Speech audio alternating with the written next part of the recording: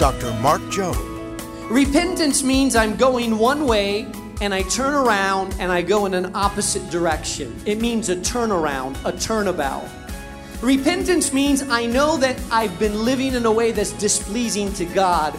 And so now I choose a way that's God's way. It may be a harder way. It may be a more narrow way. It may be a more difficult way. But I choose the path of God because although the path is harder, the life is better in God, the life of God. Peace with God is what I want. Christ is risen. He is risen indeed. Welcome to a special Easter edition of Moody Presents, a half hour full of hope that we need and teaching you can trust. With Dr. Mark Jobe, president of the Moody Bible Institute, I'm John Gager. And before we start today's message, let's hear Pastor Mark share a little of his heart on this very special weekend. Yeah, and I'm so excited about this weekend because we are celebrating not only the death of Jesus, which is a somber moment, but the death makes no sense without the resurrection. Amen. On the third day, Jesus rose from the grave, and it gives hope and life and the power to salvation. And so I hope you join us for this message because this is what Christianity is all about. Well, just ahead of today's teaching segment, could I ask you to pray a prayer for us, asking that God would settle our hearts and open our eyes to His Word for us today here on Moody Presents. Father, I thank you for all the people that are going to hear the gospel. I thank you, Lord Jesus, for those full of fear, anxiety, depression, loneliness, needing the gospel of Jesus. God, would you give pastors boldness in the pulpit? Would the gospel be clear? I pray that we would see literally thousands upon thousands of people come to know you this Easter Sunday as we celebrate the power and the resurrection of Jesus, our Savior and Lord, in whose name I pray. Amen. You know, the hope that the Easter story brings us couldn't come at a better time. And I can promise you that you'll get more out of today's message if you're able to find a Bible and open it to Luke's Gospel. Now here's our teacher, the president of Moody Bible Institute, Dr. Mark Jobe, on Moody Presents. I love the way that Max Lucado put it, author Max Lucado. He said, the cross, it rests on the timeline of history like a compelling diamond. Its tragedy summons all sufferers. Its absurdity attracts all cynics. Its hope lures all seekers. History has idolized it and despised it, gold-plated it and burned it, worn it and trashed it. History has done everything but ignore it. That's the option that the cross does not offer. No one can ignore it. How can you ignore a piece of lumber that suspends the greatest claim in history? Its bottom line is sobering. If the account is true, it is history's hinge, period. If it is not, it's history's hoax. That's why the cross of Jesus Christ is what really matters. I want you to know that what happened 2,000 years ago on that mount called Golgotha was not just the death of a martyr, a good person, a leader, a revolutionary. It was much more than that. You see, the death of Jesus had been predicted by prophets centuries before it happened. Jesus himself said, I will go, and in 3 days I will raise again. Prophets had foretold it. Jesus had talked about it. The disciples knew about it. The high priest had heard about it enough that they sent a platoon of Roman guards to guard his tomb because he knew that Jesus said he would rise again. Now, death is something, well, it's something that we don't always like to talk about. Many people ignore death, try to act like it's never going to happen to them, even though they know the clock is ticking towards death. Some of you don't go to funerals because you don't want to be reminded of it. I know people that don't go to hospitals because there's an eerie reminder that life is frail and that sickness could take their life. Some of you don't want to plan for a funeral. You don't want to talk about the songs or what you want done. You don't want to buy a plot of land. You don't want to make arrangements, because if you feel like you don't talk about it, somehow in your mind you think you can postpone it. But death is real. It's powerful, and it comes to all of us. I heard of 3 men talking about their funeral and what they would like people to say about them at their funeral. One man said that he would like people to say that he was a great person who cared about his community and made changes in his neighborhood. The second man said, well, I would like to be remembered as, and like people to say he was a good father, a great husband, a family man, someone worth modeling our life after. The third man thought for a second. He said, what I would really like people to say, I would like for them to look down at my coffin and say, hey, I think he's moving. None of us want to experience death, in part because we don't really know what's on the other side. Some people claim, some cynics claim that Jesus, well, he didn't really die. They claim that he passed out, went into a coma, and somehow on the third day rose again, rolled the stone out, and then came out of the grave. I want us to think about that for a second. Do you realize that the Roman guards had a lot of experience at killing people? They had crucified thousands upon thousands of people in the area of Judea. Before Jesus was taken to the cross, they had beat him severely. The Roman guards would use a whip that they called the cat of 9 tails. This whip had 9 strands of leather on it. Each strand of leather would have glass and rock meshed into the leather. Each whip on a victim's back would tear chunks of flesh and expose bone. Some people would die simply because of the whipping. After Jesus was severely whipped that way, then he was nailed to a cross. Nails would pierce his wrist and then pierce his feet, agonizing pain, bleeding, severe bleeding, and for hours he hung on that cross. When he was dead, just to make sure that he was dead, the soldiers didn't do this to all victims of crucifixion, but they did with Jesus because they wanted to make sure he was truly, truly dead. And so they took a spear and they jabbed it into the side of Jesus. And the Bible tells us that water mixed with blood came out. If you're a doctor and you know about physiology, you will understand that that is a symptom of death when your blood starts to separate and water comes out. So Jesus was dead. This wasn't a play. This wasn't a church reenacting the crucifixion, which can be dangerous at times as well.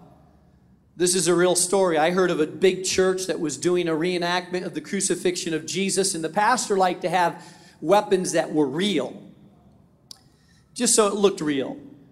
And in their play, they actually speared the side of Jesus, but they had a spring spear. But the soldier was so nervous he forgot to change it out. And so he used a real spear and speared the acting Jesus on the cross.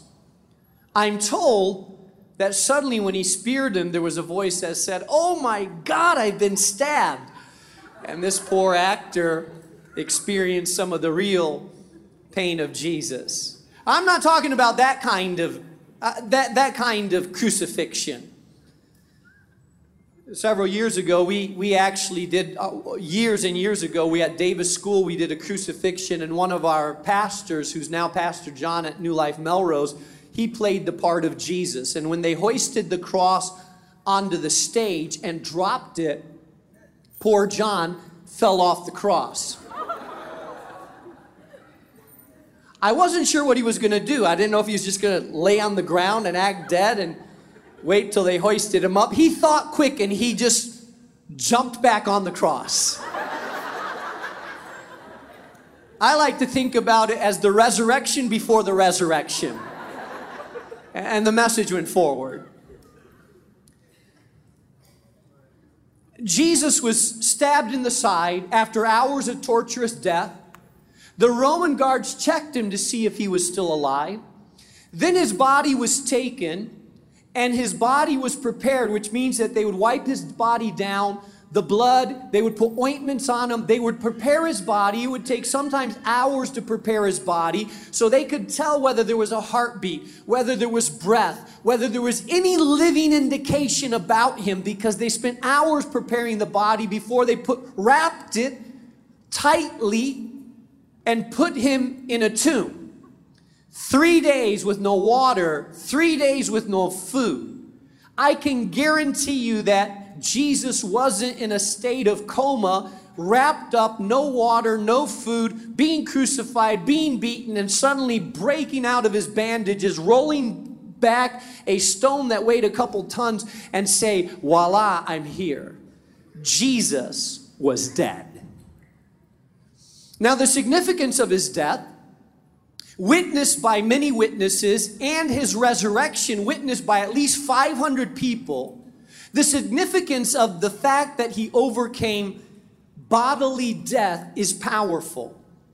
If you study Scripture, you will discover that the Bible tells us that death entered into the world because of sin. There was no death before there was sin. Death is a consequence of sin. If you've never sinned, you don't die. Every person in this world is born with a sin nature, even babies. But before there was a sin nature, there was Adam and Eve had no sin nature. And death only entered once they sinned. Jesus, in resurrecting from the dead and never dying again, gave credence to the fact that he was sinless, and so because he was sinless, he could overpower death itself. That's what Scripture teaches us. Now, this is significant because it speaks to what Jesus did on the cross, and I want you to hear me very well. The Bible says in Matthew chapter 28, verse 6 and 7, that when they went to look for his body, the angel said, "He is risen just as he said he would." Jesus rose, never to die again, ascended into heaven, and said, "I will come back the way I left, so I will come back again." Jesus' resurrection implies that Jesus is still alive, still living. And here's what I want you to understand. As the Apostle Paul began to speak about, in further Scripture, began to teach us about the resurrection of Jesus, he makes clear that we understand that the same power that resurrected Jesus from the dead is the same power that changes and transforms our lives today. It's resurrection power.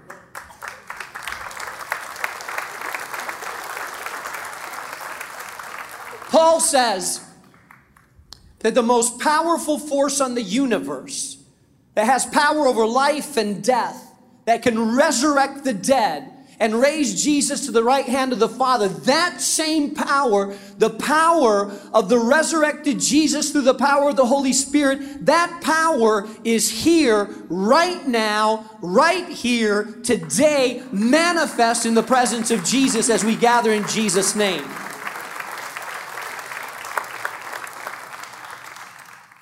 Now, here's how the gospel works, and I wanted to make sure that on Resurrection Sunday, I made sure that I presented the gospel clearly, because I believe there's a lot of people that are religious and a lot of people that have grown up in America that do not understand the message of the gospel.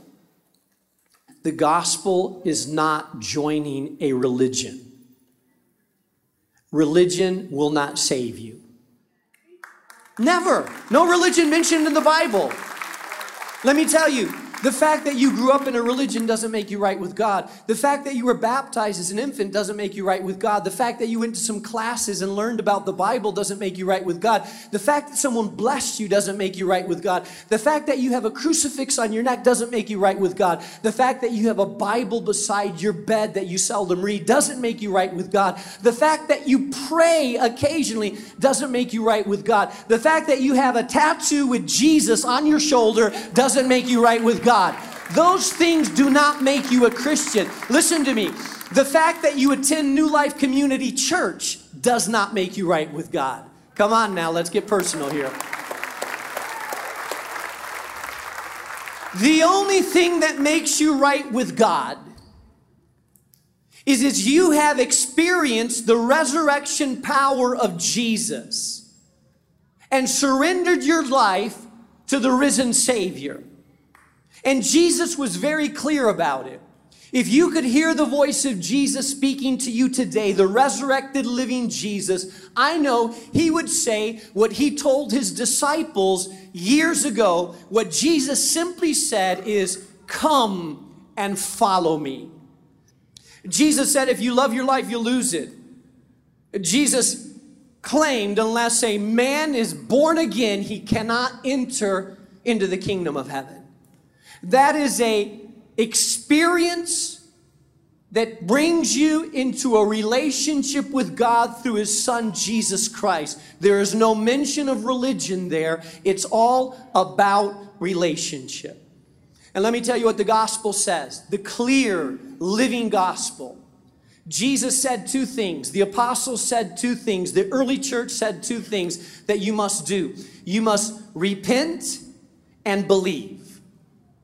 Repent and believe. You must believe and repent, or repent and believe. They both go hand in hand. What does it mean? To believe means that you have to believe what Jesus said about himself.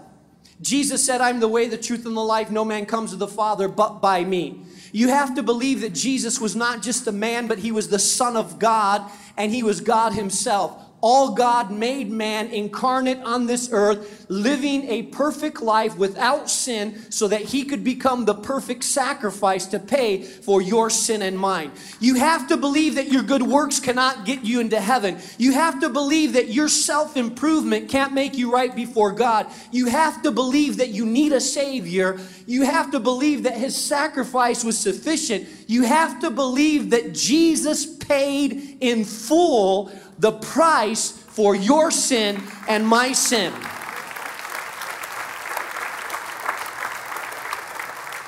That's believing in faith. Repentance means a change of lifestyle. Repentance means I'm going one way and I turn around and I go in an opposite direction. It means a turnaround, a turnabout. Repentance means I know that I've been living in a way that's displeasing to God. And so now I choose a way that's God's way. It may be a harder way. It may be a more narrow way. It may be a more difficult way. But I choose the path of God because although the path is harder, the life is better in God, the life of God. Peace with God is what I want.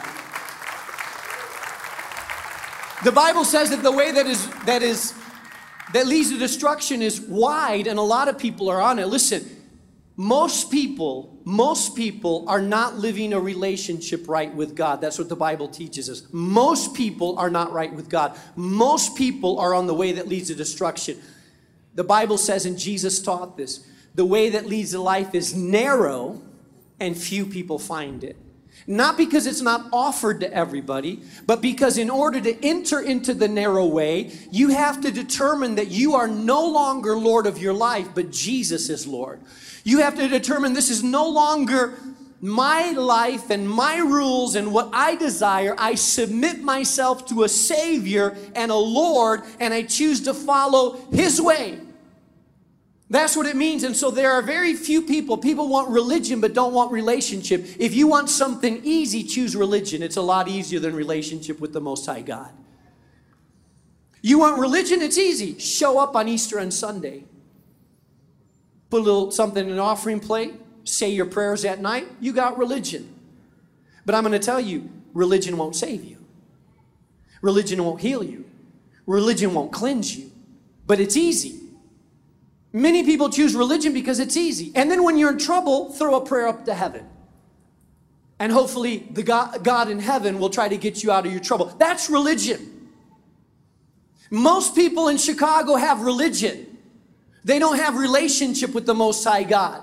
That's a Sunday affair. That's a holiday experience. That's what you post on Facebook. What are you? Religion, Christian. Okay, you got it. But that is not relationship with the Most High God. Relationship with the Most High God will change your life. It will change the way you talk, the way you walk, the way you eat, the way you relate, the way you date, the way you marry, the way you raise kids, the way you breathe, the way you think, the way you move about life. It's a relationship that will alter who you are. That's relationship. That's why most people choose religion over relationship, because relationship will change your life. Jesus said, you want to enter the kingdom of God, you must be born again. You cannot be born again of your own power. You're only born again of the power of Jesus Christ. Oh, I talk to people all the time that say, I'm not ready yet, Pastor. I'm trying to get there. No, you haven't understood the gospel yet. If you think that you have to eliminate all the 4-letter cuss words before you come to God, for some of you, well, you can take a long time. Long time. If you think you have to morally improve yourself, delete some websites on your internet, stop hanging out with certain people, try to clean up your mind, forgive certain people, stop doing what you're doing on the weekends, and say, I'm really trying, and once I get there, then I'll come to God, and then maybe I can become a follower of God. No, you'll never become a follower of God if you go about it that way, I can guarantee you. Because you don't clean yourself up and offer yourself to God. You come to God the way you are and let God change you, transform you, renew you, wash you, and cleanse you. It's the work of God. If you could do it, He would let you do it. You can't do it. It's a supernatural work of God that requires the resurrection power of Jesus to change you.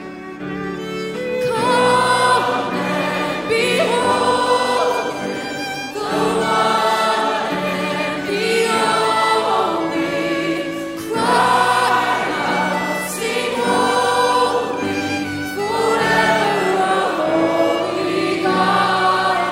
Come and worship the holy God. Come and behold Him, the one.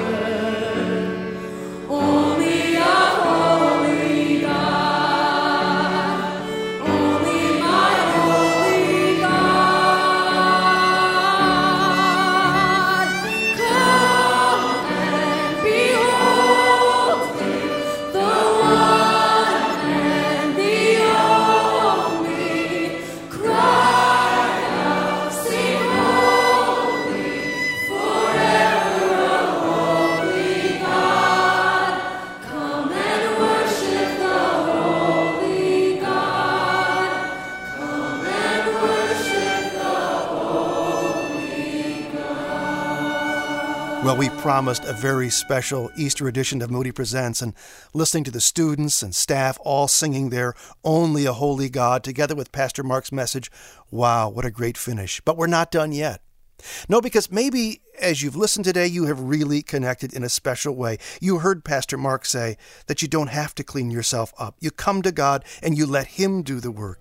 Well, how does He do that work? At your invitation, that's how. If you'd like to invite Jesus to be your Savior right now, let's pray. Lord, I believe that on that cross you died for me to pay for my wrongdoing, my sins. And now, Lord Jesus, I invite you to forgive me. Please clean me up. Make me yours, I'm asking you. In Jesus' name, amen. We'd love to talk with you further about your prayer, your decision to journey with Jesus the rest of your life. You can connect with us by email, moodypresents@moody.edu. moodypresents@moody.edu. Our website, where you can hear today's message again, is moodypresents.org. On behalf of our teacher, Pastor Mark Jobe, I'm John Gager, wishing you a very happy Easter. Moody Presents is a production of Moody Radio, a ministry of Moody Bible Institute.